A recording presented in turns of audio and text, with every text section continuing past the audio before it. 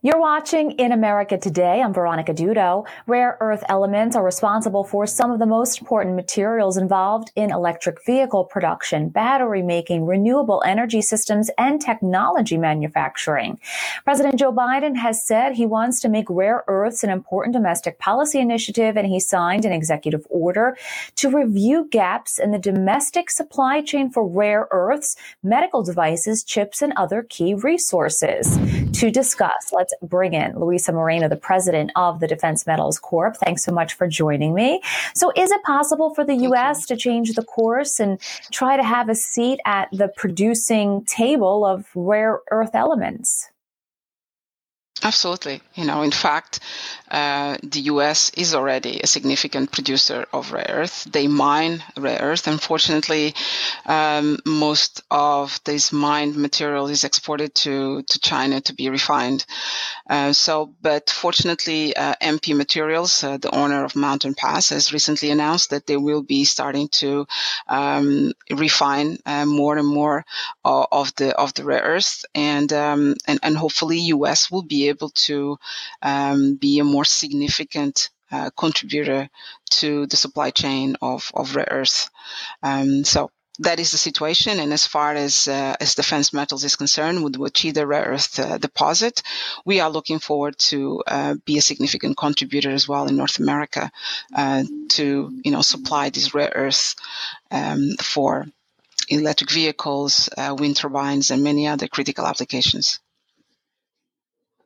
What is behind the mining process for this? How exactly does it work? Obviously, we talked about these everyday appliances and our lives and how much of a reliance we do have on the rare earth minerals.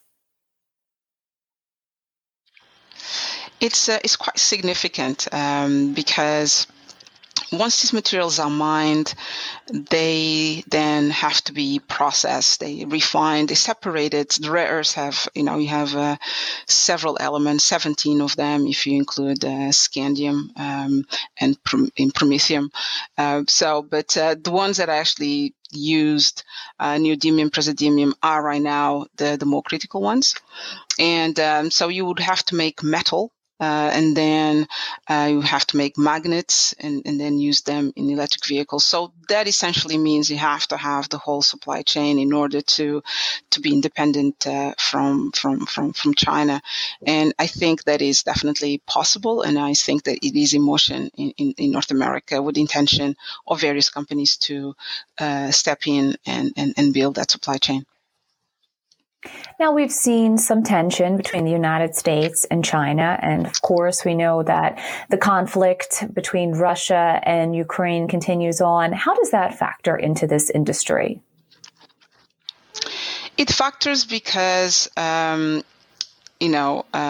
instance, in Europe, there is a production of rare earth, there is refining of rare earth, and the feedstock of that material comes from Russia.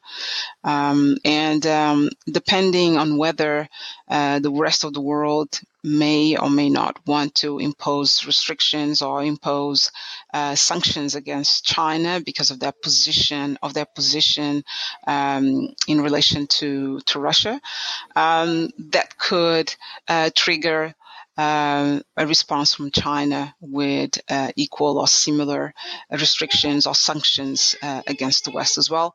That may involve rare earth.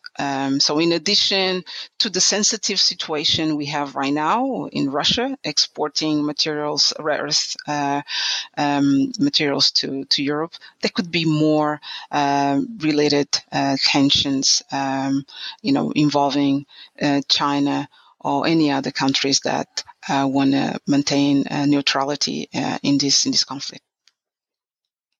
Thank you so much for sharing all your thoughts on this issue. We really appreciate your time. That's the program for now. For more, head to tickernews.co. I'll see you soon. More right after this.